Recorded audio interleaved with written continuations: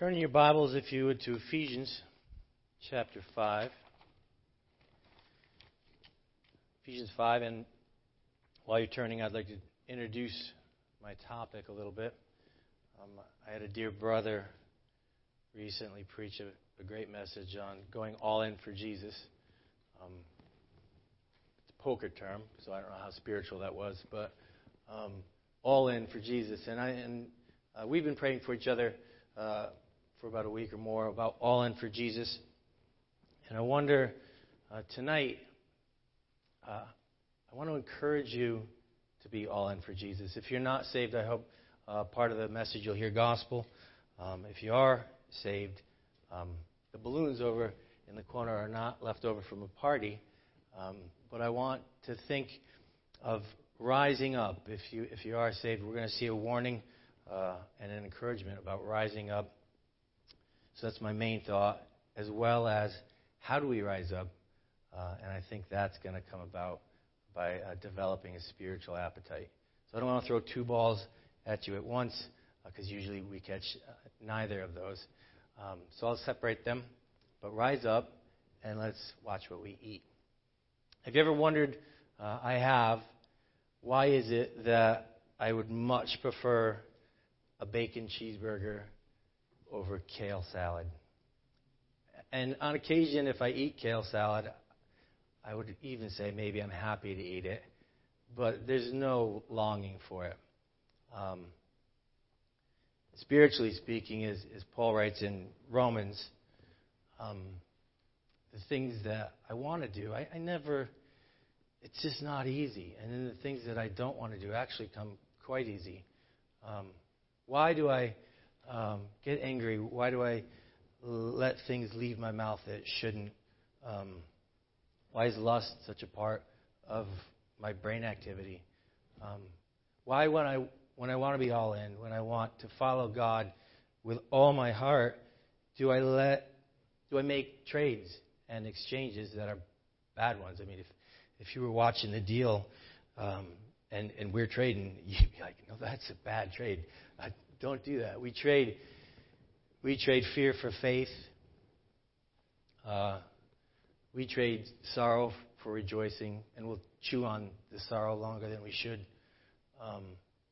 God wants all of our hearts. My mom and dad are here tonight. How are you? I have two shout-outs for you guys. I have a picture story for my dad.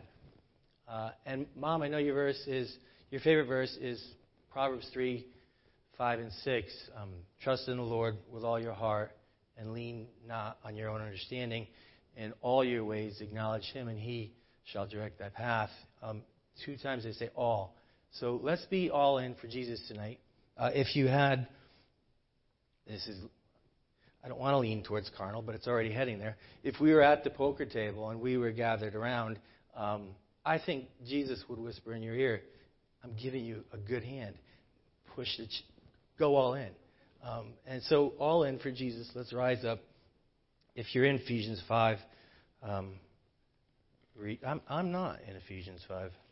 Tonight, I'm going to give you a fair shot to keep up. I have not cheated. I've not front-loaded so that I can just flip quick. So as I flip, you flip, and we'll see who wins. Ephesians 5, verse 14. Here's a warning about rising up. Wherefore, he saith, Awake thou that sleepest, and rise from the dead, and Christ shall give thee light. When I first read that, not that long ago, I wondered if the scriptures here were encouraging a lost person to get saved. And I thought about it, and this is referencing Isaiah. And if you look a couple verses up in Ephesians, you can see clearly he's talking to Christians. Rise up, and imagine that a Christian, saved, heaven-bound, washed in the blood, redeemed. I chose the white balloons because we've been made righteous through the blood of God, the blood of Christ. Imagine that faith that comes, and that faith through the Word of God that stirs, And just as God breathed life into Adam and Eve, into Adam, He breathes life into your soul. What a miraculous event. And the power of the Holy Spirit and the power of God begins to work. Imagine that. And then here He's saying, though, that it's possible that we may still be with the dead. We were dead in our sins and our trespasses. At salvation, He's made us spiritually alive. But imagine that Christian that is still sleeping among the dead. So tonight, I want to encourage you to rise up. And this verse, I think, is encouraging in Ephesians 2. If you want to just turn a page back. Ephesians 2, we're going to look at verse 5 and 6. It says, even when we were dead in our sins, hath quickened us together with Christ. By grace are ye saved. And hath raised us up together and made us to sit in heavenly places in Christ Jesus. Wow, He's raised us up. And here that He's talking positionally. Each one of us is raised up. You can see those balloons are at different levels. Each one representing a saved person. They're at different heights, but positionally, each Christian is made right with God. And earlier in Ephesians, he said He's made us accepted in the Beloved. Imagine that. The throne of God, the Father, the Son, and the Holy Spirit.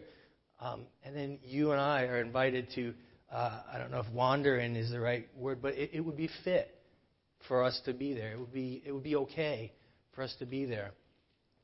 But the trouble comes in is that as reconciling the positional righteousness that He's given us and the way you and I lead our lives. So if we're going to rise up, we need to get, I believe, sometimes I get obsessed. I think, I'm getting fat. And so I put on a short sleeve shirt, got it out of my winter closet, and this thinking thing shrank this winter. It's tight. It didn't really shrink. And so for a while I'll be saying, man, I better cut back my snacks at night. Boy, I have to be careful here. And in connection to that, on occasion, not more than on occasion, each night I'll step on the scale. I'm like, it's not any better. And I think, spiritually speaking, God does not want us continually stepping on the scale, seeing, did I check off my church attendance? Did I check off my Bible reading? I think if we're living Christian life that way by doing and stepping, we're missing out. And so if we're going to rise up, I've got a very technical, high-tech. Pastor Andrew preached a message. His was a backpack. This is much more high-tech. So if we're going to rise up, hold on. Oh, it's not working. It's too high-tech. Yeah, it did. It rise up. If we're going to rise up, we're going to need to, I believe, stop stepping on the scale. It's discouraging. I believe we're going to need to let God do a work, and He will. This is not in your notes, and actually it gets scary at that point. But if you turn with me to Galatians. I think you might beat me this time. Galatians chapter 2, verse 20. Some of the disadvantages of not leading a sanctified life is that sin has an appetite. It's not. You can't count out. If you're watching your weight, you can't count out and say, okay, my diet says that I can have 7 M&Ms, and you count them out, and you enjoy each of those M&Ms as if it was your last M&M on your life. And so we count it out. But with sin, it's not that way. Sin has an appetite. And cheer up, though, righteousness has an appetite. And so if we're going to rise up, we're going to need to get our eyes off of ourselves. We're going to need to, I think we need to stop even looking at the sin.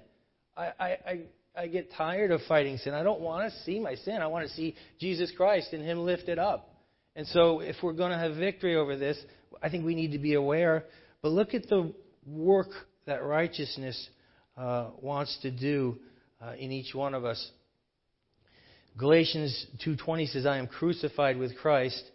Nevertheless I live, yet not I, but Christ liveth in me. And the life that I now live in the flesh, I live by the faith of the Son of God, who loved me and gave Himself for me. I do not frustrate the grace of God. For if righteousness came by law, then Christ is dead in vain. That word frustrate, the righteousness of God, at the moment you got saved, He implanted a spiritual life in you, and righteousness began to want to do a work in you. And if we're still sleeping among the dead, then I believe that He called you in faith to do something, to let go of something, and we couldn't let it go. And there we are sleeping among the dead. And so if we're going to rise up, we're going to need to let the work, the power of the Holy Spirit do a work in you. And I don't think it's going to be as we focus on sin, but it's going to be as we focus on Jesus Christ. So let me open up in prayer. Probably it's been too long before I prayed, but let's pray now. Thank you, God, for your word. Thank you, God, for each one that's here. I pray that you would help us to rise up, Lord, that we would see you, that we would be encouraged in our walk, Lord, that we would be a light and that we would be life to those around us. Lord, we need you tonight. I pray that the words that come from my mouth, Lord, would be pleasing to you and that they would be heard by each individual in the way that you'd have them to hear it. In Jesus' name, amen. Amen. Rise up, dear brother. Rise up, dear sister. Look at Colossians 3, verse 1. Every time I have to say Galatians, Ephesians, Philippians, Colossians. Colossians 3, I can't find it unless I say it. Colossians 3, 1 and 2 says this, If ye then be risen with Christ, seek those things which are above, where Christ sitteth on the right hand of God. Set your affection on things above, not on things of the earth. So again, let's get our eyes off of counting sin. Let's get our eyes really off of even fighting sin. And let's get our eyes on following God and serving God. Let's set our affection on things above. And to help me understand the verse, and I hope it helps you to understand the verse, I went to Webster's 1828 to find out what he means when he says set our affections. What's he talking about? And the affection, according to Webster, and this is not the Bible dictionary, so I would like to apply a deeper spiritual side to it in a second, but it's a bent of the mind towards a particular object. It's a bent of the mind towards a particular object. Holding a middle place between a disposition, or the way it's been arranged, which is natural, and a passion, which is excited by the presence of an exciting object. I know I lost half of you with that explanation. Like I got lost there somewhere in the middle. But let me say it again. It's a bent of the mind towards a particular object. And here in Colossians, when he says, set your affection on things above, he's saying, let's purposely bend our mind. And it's not, in that definition, it's not a temporary thing. My mind is bent on the goodness of God. My mind is bent on the fact that I need God. My mind is bent on the fact that God's good. And in gain or loss, or in joy or sorrow, each of our minds should be bent permanently in that direction. And if you see, Webster says that it's going to hold a middle ground between that positioning of our mind and a passion that's going to try and sway us or bump us off the course. But I would say this, spiritually speaking, my mind is fixed on God. Fixed. No middle ground. And for years, I wanted to preach a message because in my own holiness, I can never, don't you hate a hypocrite? And I hate I never want to be a hypocrite. And so sometimes as you stand and you preach God's word, these high and holy things as they're meant to be, you're like, man, but just just this week. I mean, I knew I was going to be preaching, and I'm only half making up this story. I knew I was going to be preaching, and boy, this happened, and then I failed. And so I would want to preach to you from a position of my own holiness a great message, and to be a comfort to you and really to me. I could preach a great message on Moses' failings and Peter's shortcomings and David's problem with lust. But it's not going to accomplish anything. Our mind needs to be fixed on God, and He has called us to a high and holy calling. And so there is no middle ground. What I hate to say haunted me in that thought of let's preach this message, I'm okay, you're okay, look at Peter screwed up and Moses screwed up, I'm okay, you're okay, let's just find a middle ground. There is no whole middle ground, and the haunting verse, and I'm sorry that it haunted me, but it haunted me because I wasn't seeing it really as I should, is that in the back of my mind I heard Jesus saying, be ye holy, for I'm holy. And here I am, messing up. But positionally, He's made us holy. But don't be deceived. Sin is not okay. Sin has an appetite. And I don't want to preach a message on I'm okay, you're okay. I want to preach a message on let's rise up and let's make some choices and let's be careful. This word affection, I see bent. You could say somebody's bent on this and somebody's bent on that. I see bent often. In my cabinet shop, most boards don't have a bent. I don't know if it's because the lumber yard when they're kiln dried or whatever, but they mostly go through and they're mostly in agreement with being cut. On occasion, you'll get a board that has a bent. And I just had a board very recently. It had such a bent that as I'm sending it through the saw, it's just cupping. And it was cupping so heavily that by the time I got near the bottom, it literally blew open. It was fixed on bending. And that's how God wants us to be, fixed on set your affection on things above. And don't let the passions of the world that are going to knock us off course, don't let them move you, even to a middle ground. We need to be set our affections on things above. This is it's a high calling. It's higher than me. It's of God, and it's not possible for me. It's only possible for God to do it, and He can do it. I've seen Him do it in my life, and I trust He'll do it in your life. So how? If this was a poker game, and we were all gathered, it would have to be a massive table.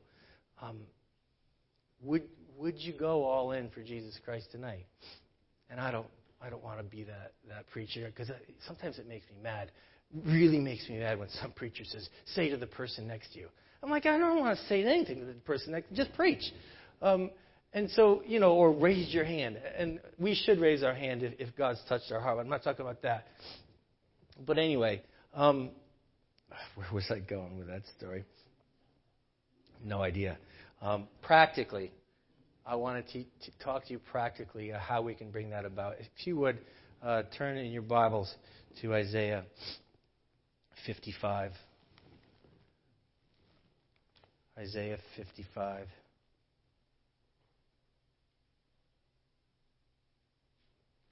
We're going to look at verse 1 and 2.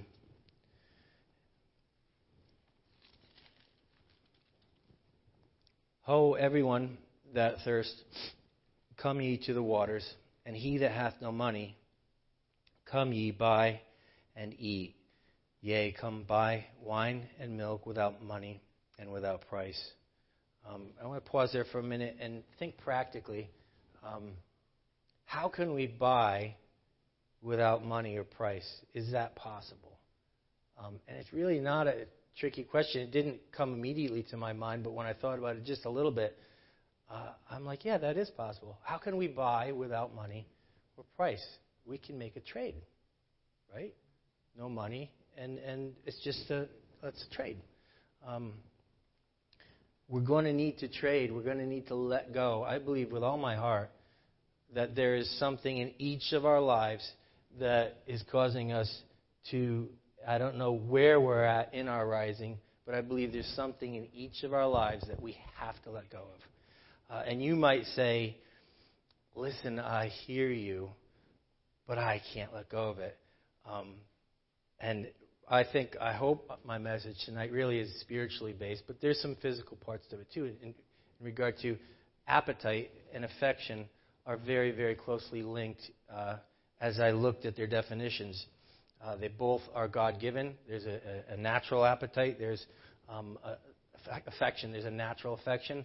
Both are swayed by passions and can be good or bad, both of these. And so if I say appetite, it's affection. However, that's what I'm speaking of. So there's affections. We're going to need to let go of something in order to rise up. And you know what the thing is for you, and I know what it is for me. And one of I can't see the clock. My truck I locked my keys in my truck. Thank the Lord I have the glasses that I can read Scripture with, but I can't see that clock. So I'm going to be careful of the clock, but I need my phone. There's an appetite. There's something we need to let go of. And I was praying over a spiritual matter, and God gave me a tremendous victory. I mean, it was really cool. It was if it was on a basketball court, it would have been definitely a 3-point. It might have been a half court. It was a tremendous victory that God gave. And strangely with it, I'll tell you what happened. You know, the number one rule about fasting is you're never supposed to tell anybody. Because if you tell someone you fasted, you just sacrificed all of your heavenly benefits from it. So I'm laying down my heavenly benefits for you tonight. And I'm telling you I was fasting. I was fasting over a spiritual matter. In the morning of the fast, I'm glad I can say that, I had a massive problem with Diet Coke. I mean, there's a time, drinkers, they look at the clock and wonder, I don't know why, but it's okay to drink after whatever. I knew I had a problem when I was pulling up at McDonald's for a bacon, egg, and cheese biscuit and a Diet Coke for breakfast. It was bad. And so I'm fasting about a spiritual matter. And for me, a fast is rare because I hate it. My flesh hates it. And so I knew that I was going to be fasting. I stopped at dinner, and morning came around, and I'm like, I wonder if I can give up food but still drink my Diet Coke. And it wasn't from the Lord. I think it was just obvious. I'm like, I don't think that would please the Lord. So the fast goes through, and I'm able to eat. And I'm like, I gave up the soda. I want to keep it going. And so it's been about 2 months since I gave up. I should say, hi, my name is David, and I've been Diet Coke free for 2 months now. Praise God. And so, and I believe these issues are linked. Our physical appetites and our spiritual appetites influence each other. And so, however you take away from this, I hope you're blessed. And I don't care really which. I hope it's spiritual, but they're both important. So in Isaiah 55, he says, I want you to make some trades. In verse 2, he says, wherefore do ye spend money for that which is not bread, and your labor for that which satisfieth not? Hearken diligently unto me, and eat that which is good, and let your soul delight itself in fatness or abundance. And if we continue on down, verse 6 says, seek ye the Lord while he may be found. Call ye upon him while he is near.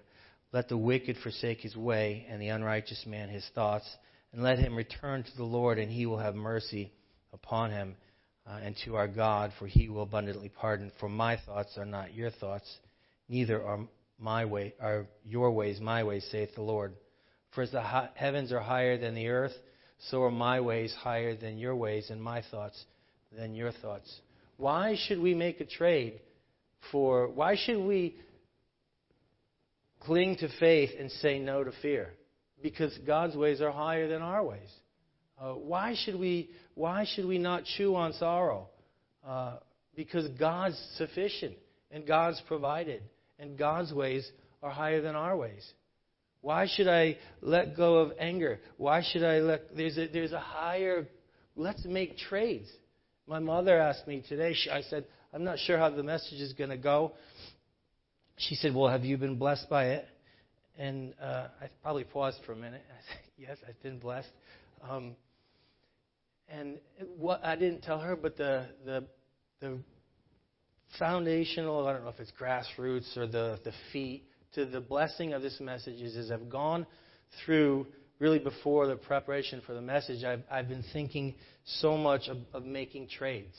I want to trade up. I want to rise up. I never thought I would say this, but I'm starting to like water. And it's better for me. There's something in your life you need to let go of. Why? Because God knows better. He knows better. And I don't know, I'm going to have to let go of some things too out of my message because time is passing. But to help us with this, let's look at God's original design in Genesis chapter 1. Genesis 1. And I never have to say anything to find that book. Genesis 1. Verse 29 and 31. And God said, behold, I have given you every herb bearing seed, which is upon the face of all the earth, and every tree in the which is the fruit of a tree yielding seed. To you it shall be meat. And interestingly, it's Wednesday night, so I can teach and preach, I hope. Or maybe I'm doing neither, I don't know.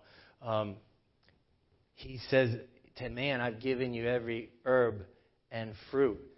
So for you vegetarians out there, God intended us to be vegetarian.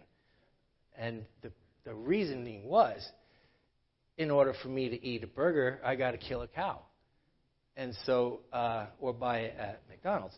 But there was no death in the world yet. So he's created us to be vegetarians. And if I could take my pin out, and I don't want to burst anybody's vegetarian bubble, but in Genesis 9, after the flood, after the fall, so his intention was vegetarian, but he says to Noah after they've landed, he says, and I wrote it down, I don't know if I can find it in my notes, but he says basically every living thing that breatheth or liveth, I intend for you to eat. So one of the sects of vegetarian is anything that casts a shadow, I won't eat. To Noah, he said, anything that casts a shadow, you can kill it and eat it. So if you're vegetarian, I'm happy for you. I do like meat. And that's just a silly side note from Genesis. He goes on to say in 31, and God saw everything that he had made, and behold, it was very good. And the evening and the morning was the sixth day. I really wanted you to see in Genesis 1, God has a concern for man's appetite. He's telling you, this is what I want you eating. And when God saw everything that it was good, he's emphasizing the fact that he's sufficient. Nobody was lacking anything. There was no doctor visits in the garden. There was no sickness in the garden. He had made it very good, and God was sufficient. If you go a little bit over to Genesis 2, verse 8 and 9, and the Lord God planted a garden eastward in Eden, and there he put man whom he had formed. And out of the ground made the Lord to grow every tree that is pleasant to the sight and good for food, the tree of life also in the midst of the garden, and the tree of knowledge of good and evil. Again, emphasizing God's sufficiency. Just read 16 with me as well. I don't want to miss this. 16 says, and the Lord God commanded of the man, saying, of every tree of the garden thou mayst freely eat, but of the tree of the knowledge of good and evil thou shalt not eat, for in the day that thou eatest thereof thou shalt surely die. All of the Garden of Eden was made for God's glory and man's enjoyment. when he saw that it was good, it was very good. It was very good. Nothing was missing. And I think as a younger man, I had this thought about the tree of the knowledge of good and evil. I'm like, why would God do that? Why would he put a big old temptation right in the middle of the Garden of Eden, right next to the tree? I mean, we're supposed to come to the tree of life and eat and live, and then right there, why would God do that? All of creation was meant to be in harmony, and part of the harmony of God's creation was obedience. And it was all beautiful. So that as man eats from the tree of life, he can look over at the tree of the knowledge of good and evil with no dislike. It was a beautiful tree. And part of the beauty of it was, this is the tree that God's given me, and that's the tree where I obey God. And so, in our life, again, I would like to encourage you, dear brother or sister, that there's something you're having trouble letting go. I'm with you. I've been there. I'm still there, and I'll be there. But it's not okay. And we need to be careful, and we need to be careful of what we're allowing. We need to trade up. It's not okay. So there's the tree.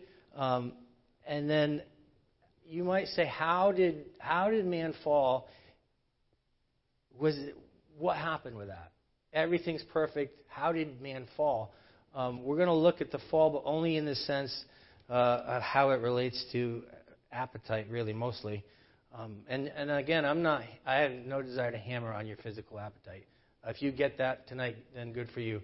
My heart is spiritual. I want us to rise up spiritually. Don't change a thing with the way you eat. I don't care. But do change a thing with allowing God's righteousness and allowing Him to change your life and rise up spiritually. So please don't misunderstand that. So we see in verse 1 of chapter 3 now the serpent. He comes in. And how did man fall? If you look at 6 of Genesis 3, it says, when the woman saw that the tree was good for food, and that it was pleasant to the eyes, and a tree to be desired to make one wise, she took of the fruit thereof and did eat, and gave also to her husband with her, and he did eat. I'm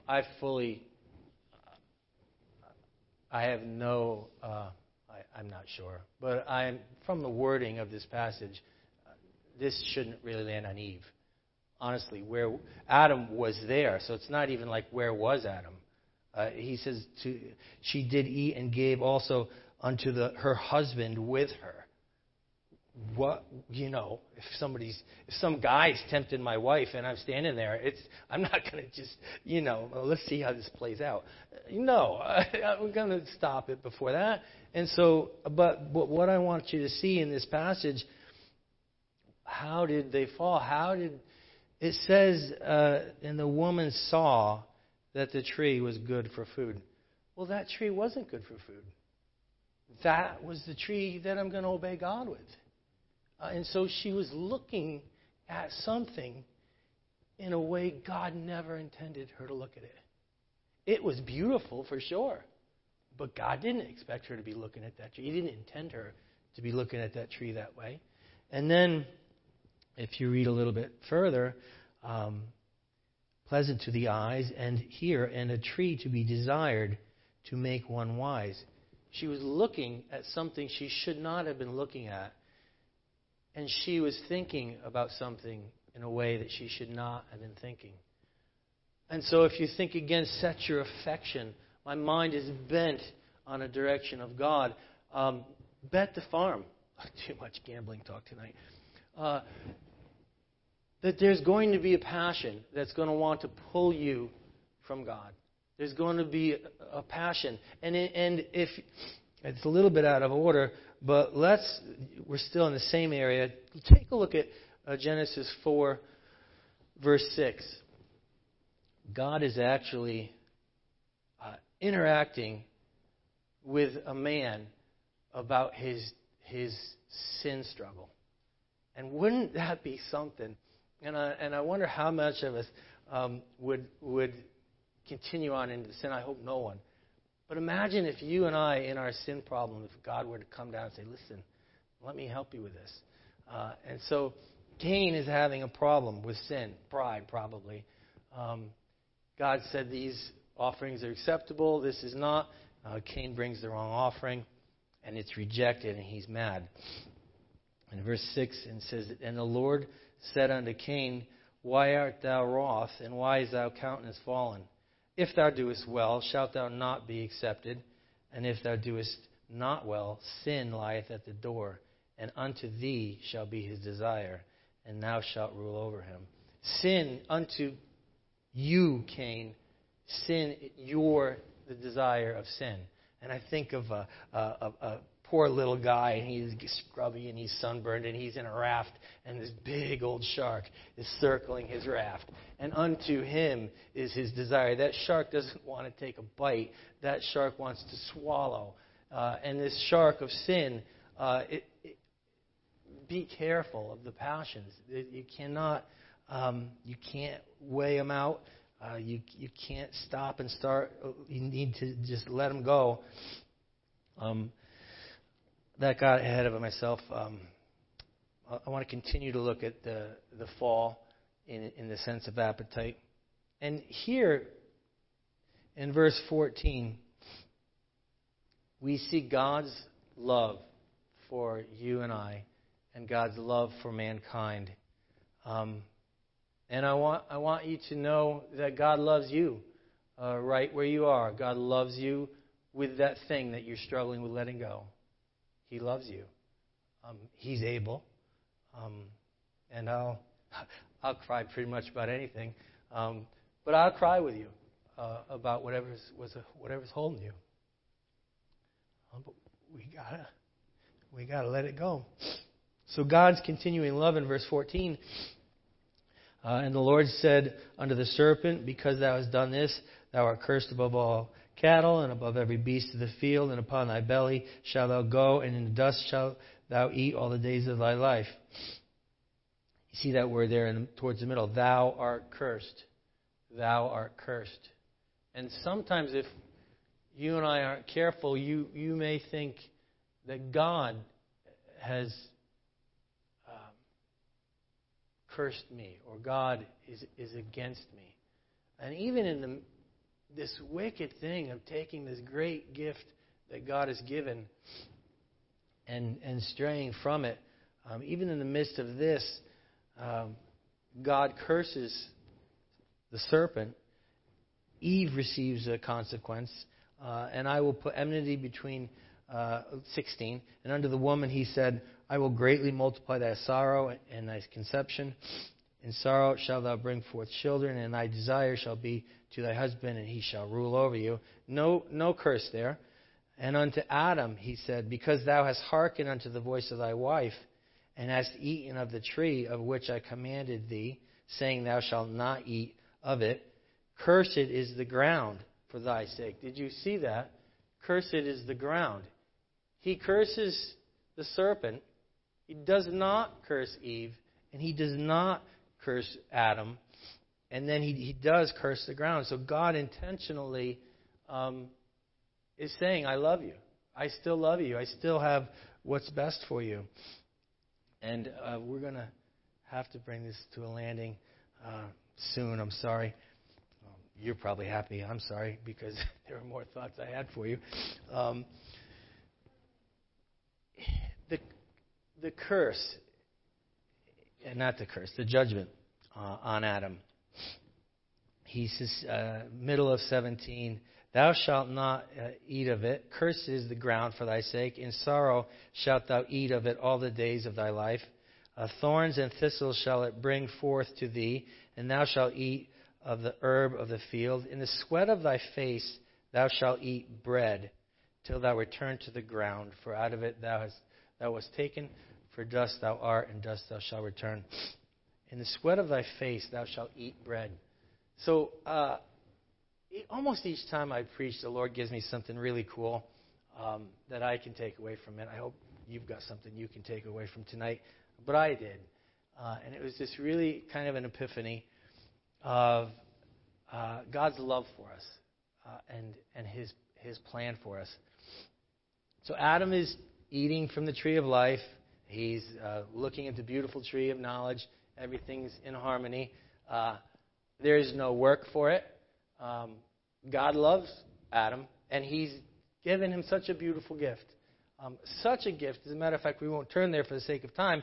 But if you look in Revelation chapter 22, we see what, lo and behold, the tree of life.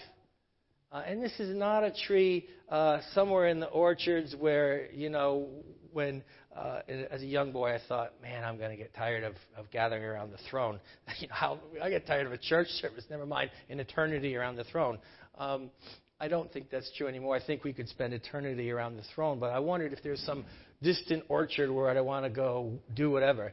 This tree of life is not in some distant orchard in heaven. It's in the very center of heaven. It's the throne. The tree of life is in the midst of the waters of life, in the river. In picture roots, and it's in the center of the river, and the water flows from the throne. So its source is God. And I would imagine there's an essence of God in the river, because it says that the leaves of it, of the tree, as it drinks from the river, the leaves for the tree were for the healing of the nation. So the essence of God is somehow given into the fruit of this tree, and we don't see any difference between that tree and the tree of life in the garden. It was totally sufficient, and as before sin, Adam is enjoying communion with God, the essence of God from heaven. And there's communion, and I don't think he's baking apple pies or whatever. I think he's just enjoying no work, God's blessing, God's love, and it was beautiful. Sin comes in, and God says, you're going to be working for bread by the sweat of your brow, and it's not going to be easy. Turn with me, if you would, to John chapter 6. I think I'm going to close in about 4 minutes, come what may. Matthew, Mark, Luke, John. John 6. I have no idea where I'm on my notes. 32 to 35 we're going to look at. 32 says this, Then Jesus said unto them, Verily, verily, I say unto you, Moses gave you not that bread from heaven, but my Father giveth you the true bread from heaven. For the bread of God is he which cometh down from heaven, and giveth life unto the world. Then they said unto him, Lord, evermore give us this bread. And this is the part. We could get a little Pentecostal and raise our hands and clap or something. I'm thinking I'm going to do that. It says there in 37, or 36, or 35. And Jesus said unto them, I am the bread of life. He that cometh to me shall never hunger, and he that believeth on me shall never thirst. Did you see that? Man's got a free gift in heaven. He's got communion with God, and it's beautiful. And then there's a fall, and man's driven from the garden for his own sake, for out of God's love. He's cast out of the garden, and now Jesus comes, and he says, "I am that bread." And he was not referring to the manna during the Exodus. He's saying, I am that bread, referring all the way back to Genesis, where there's a break in communion. He's saying, I've come to restore the communion. I am the bread of life. What a marvelous thing. And for you that think that you could lose your salvation, I'm truly sorry for you.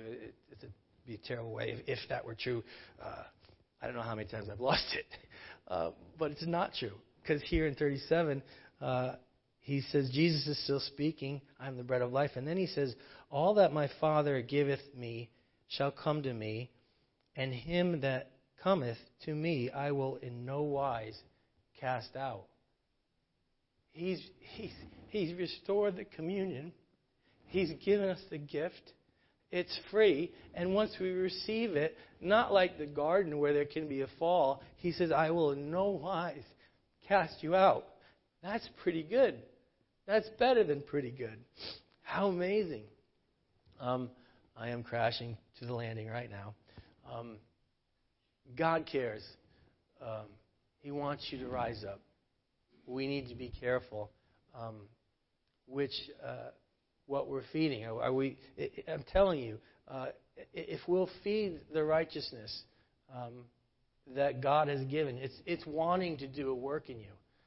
If we feed sin, its desire shall be for you.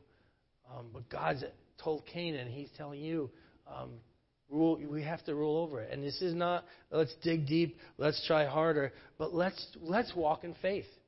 Let's allow God's work to do its work, and let's make choices towards that.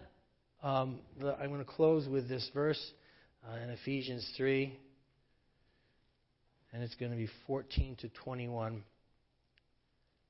Galatians, Ephesians. You could call it a benediction even. Ephesians 3, 14 to 21. If you, in here, I actually see references of Jesus to the second Adam.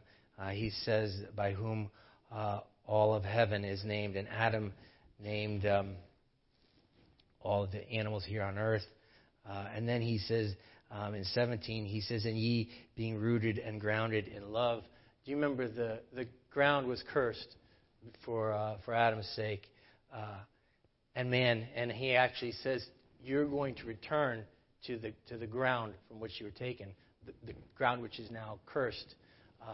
And so in 17, we're going to read together that we're not under a curse, and we're no longer of that ground.